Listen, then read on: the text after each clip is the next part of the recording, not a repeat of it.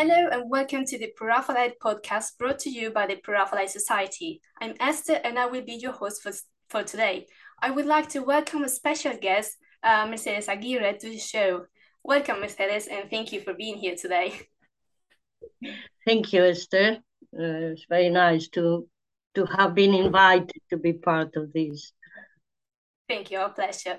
So, Mercedes Aguirre is a scholar in classical philology and an author of fiction. An expert on Greek mythology, she has studied the classical myths and their subsequent reception until today, and has published numerous articles on this subject. Recently, she has co-authored a book on the myth of the Cyclops. Very interesting there.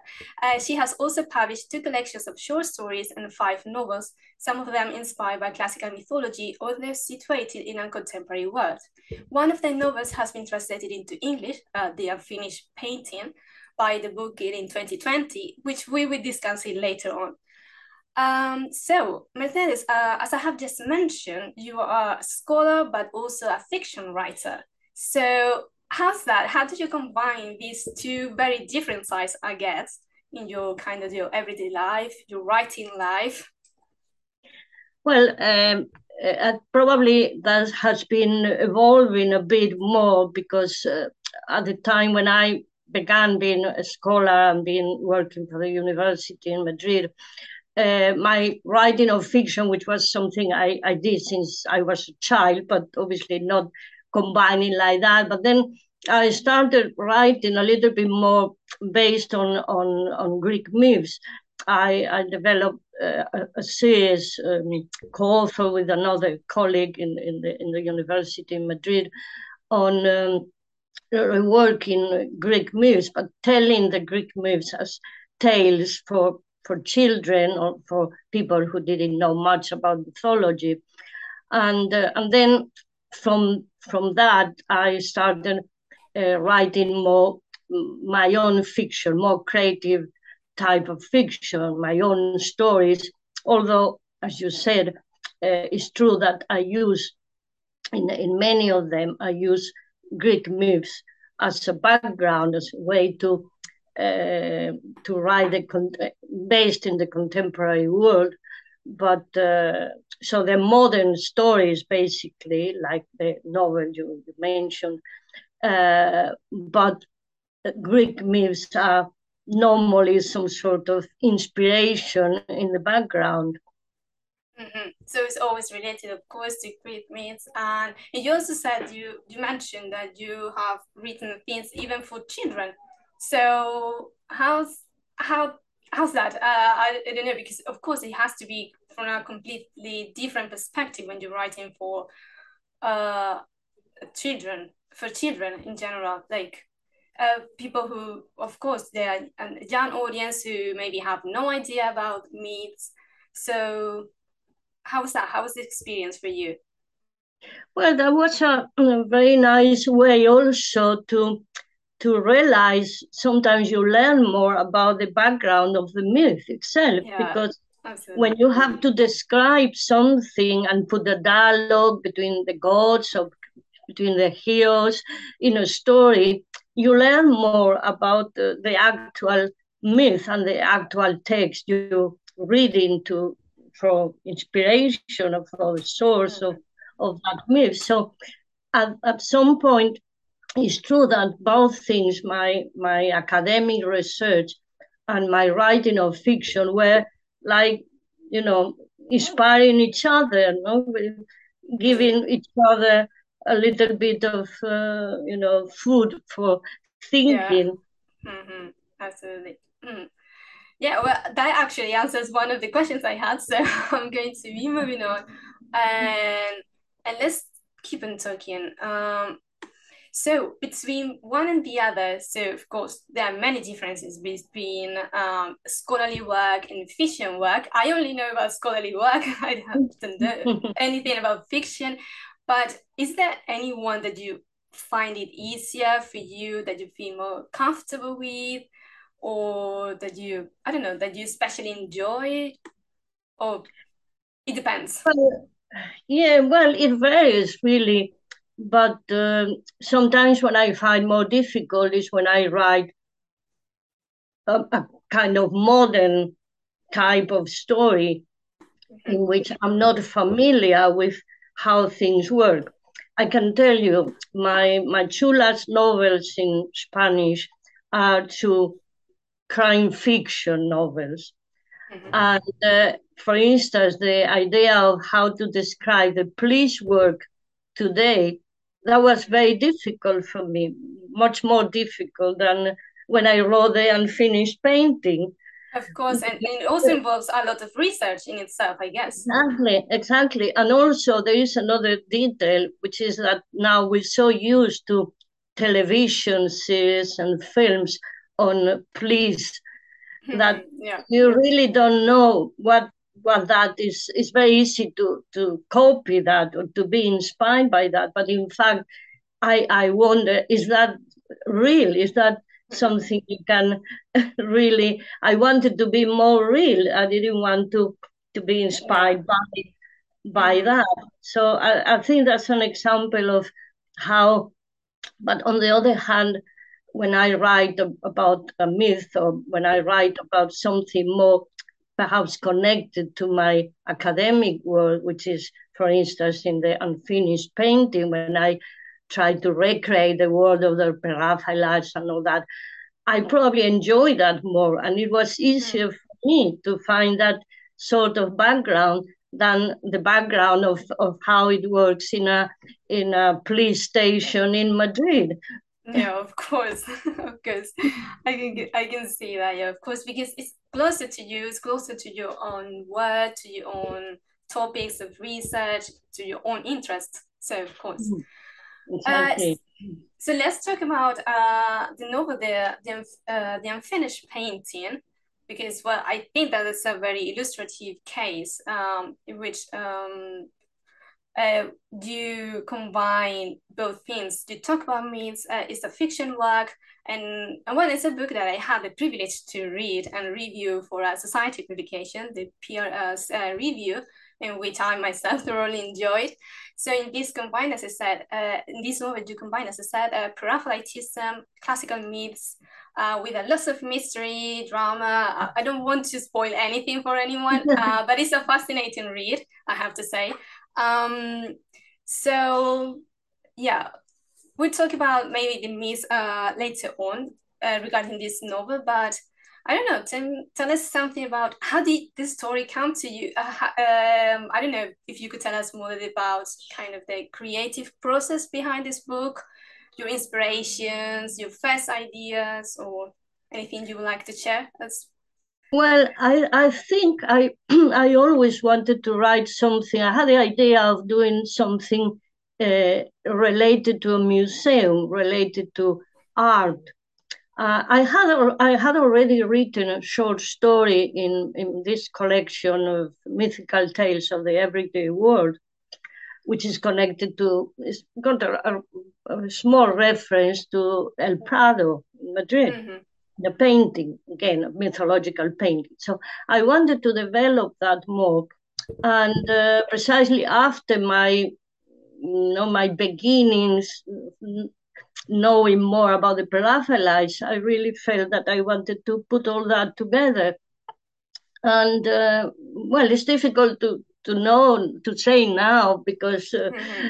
well, you forget a bit now. You got Of the course. result of all that process. But yes, I remember this idea of a museum and the two times as well. Some this kind of interconnection between two times. And then I think the idea of incorporating the Pre-Raphaelites was a kind of later one, precisely because of my work on them. So I think that's well, and also it's got some themes which are common to my.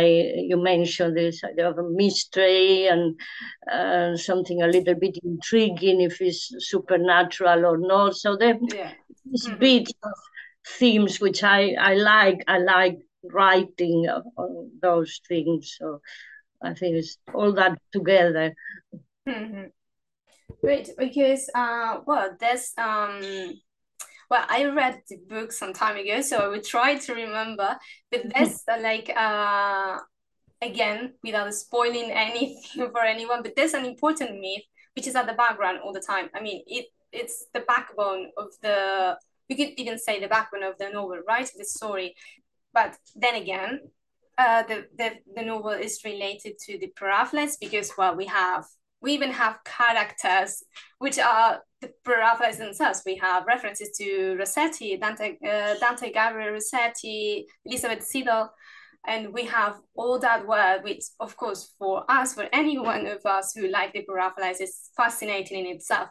And of course, we can connect with one of the main characters, who is a PhD student. So, of course, for all of us who are PhD students, it's like we can find a connection there. But do you have the combination of those things that make a very fascinating story? So, thank you, of course, for sharing that with us, with the world, for publishing it. And of course, as we said, it's available in English. It was published in 2020, right, in English, I think. So if anyone's interested, maybe we can even leave like a link to the book in the description box of this podcast so that people can find out more about this novel. And what else? Well, since we are talking about myths, of course, when did you start it? I don't know, like researching or knowing more about the Pre-Raphaelites? It was through myths because you were studying some myths and maybe the art representations in art in general that you came across the Pre-Raphaelites. Was that more or less how it started, or? Yes, well, exactly. It was. I didn't know much about the Pre-Raphaelites when all this started, and I think at that point, Pre-Raphaelites weren't so well known in Spain, unless Absolutely. you were obviously, as you probably know, you more in the English literature. I've got some friends in Spain also in English literature, in art history, but I think apart from that, they weren't a very familiar image. Probably they were taken more like a kind of old style type of English painting, and that was it. And but when I was working on this reception of certain myths, and well, I came across. I know that it was specifically the Burjon's Perseus series because I was writing Mm-hmm. something on the myth of Perseus, and that was published in a in a in a magazine which was about archaeology and something about the myth of Perseus and that's when I found the beautiful images and fascinating images of Perseus and Andromeda and Perseus and Medusa and all that. And then, well, I was interested in finding more. Then I found Rossetti, obviously, with a beautiful Persephone or Proserpine, and several of the mythical women. And at that point, I was working a lot on women in myth and giving some seminars in Madrid and writing a few articles on women in the Odyssey, that sort of thing in classical iconography. And then from there, I went into all this, and I tried to research more on the Pre-Raphaelites and the women. And then I published a little book, small book, on that subject, on women women, mythical women, goddesses and heroines in Pre-Raphaelite painting, which I have to say that I enjoyed writing that. I And guess so. It has to be. Well, I mean, the topic is absolutely fascinating. So it must yeah, have been, yeah. going in London to visit the galleries and all that. That was fascinating. Yes, I loved it. Mm. Mm-hmm. Great. And now that you said, well, did you research about this topic and the Pre-Raphaelite representations with different myths? So, kind of like a personal question, but we all like to throw these questions out there. Do you have a favorite Pre-Raphaelite painting, maybe? Or Well, uh, if you don't, it's okay, of course. I But now that you're know. thinking about it, maybe you seem to know a lot, especially those relating to to Greek mythology. So maybe you have like a special favorite, maybe not. Well, I think I mentioned, and probably I would say that the Rossetti's Proserpine is Of course, probably yes. one of my favorite. And I also found very fascinating the story behind, the Mm-hmm. idea of the model. I found that fascinating as well, how you see the models, behind the mythical character, and you see Jane Morris, and also that Rossetti, well, he painted several with the Mm-hmm. same Yes. motif, and the sonnets. And I don't know much about poetry. I never went into Mm-hmm. the poetry as well. But yes, I think that was a fascinating image, and I really like it. I put it a lot in my classes uh, with pomegranate, and Yeah. yeah, and also because I like the myth of Demeter and Persephone. Mm-hmm. So, yeah. Yeah. I have to say that it's one of my favorites too, actually. Yeah. Both the myths and the painting. Yeah. Mm-hmm.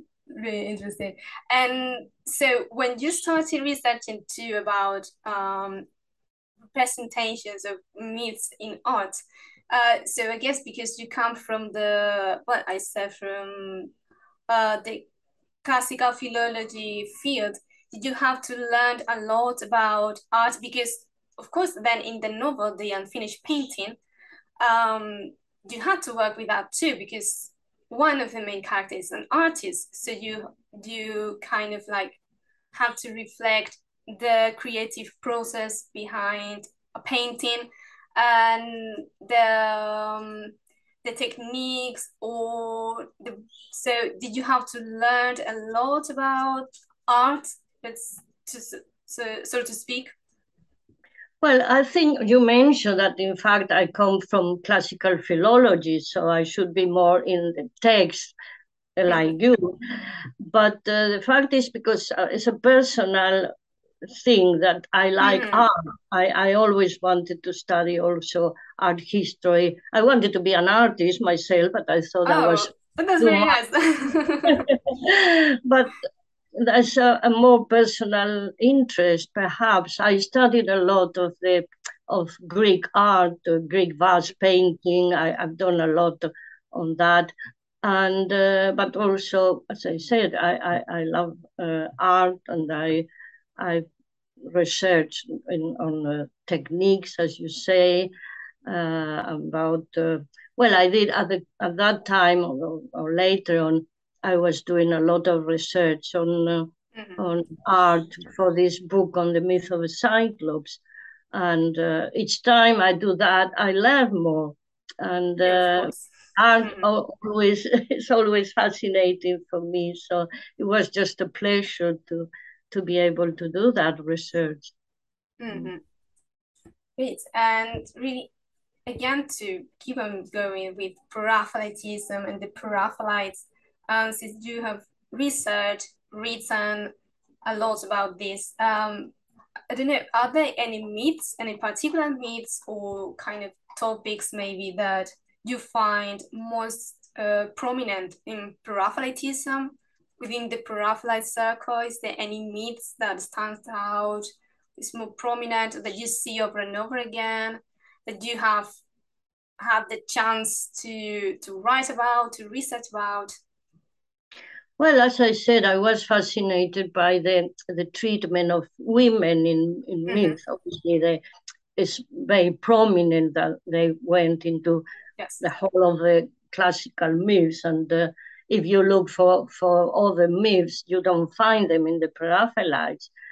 And the other thing is about motives, which is this Mm-hmm. research I did more recently to find certain motives which have been also through not only the classical subjects, but also even on other subjects, not exactly classical, like the Lady of Shalott, Yeah, of so course. a medieval Arthurian theme, Mm-hmm. but you find these motifs, no, the things which seem to be interesting for the Pre-Raphaelites, like the reflection, the mirror, the weaving, all these themes, which also come from obviously they've been in the classical world, in the medieval world, but then obviously in the 19th century poets, and then how the Pre-Raphaelites represent them. But Mm-hmm. and that's something also interesting for me, that is not just this is this myth and I paint this myth, but also how even in other themes in their paintings, you can still find these mirrors, these Yeah, reflections, these. yeah, that's true. That's absolutely true. Yeah. And that's very interesting, in fact. So do you find, I don't know, is there, have you found anything striking about the Pre-Raphaelites, about how they kind of they use these myths or these motifs even? They use them even when they are not representing a mythical subject, you said.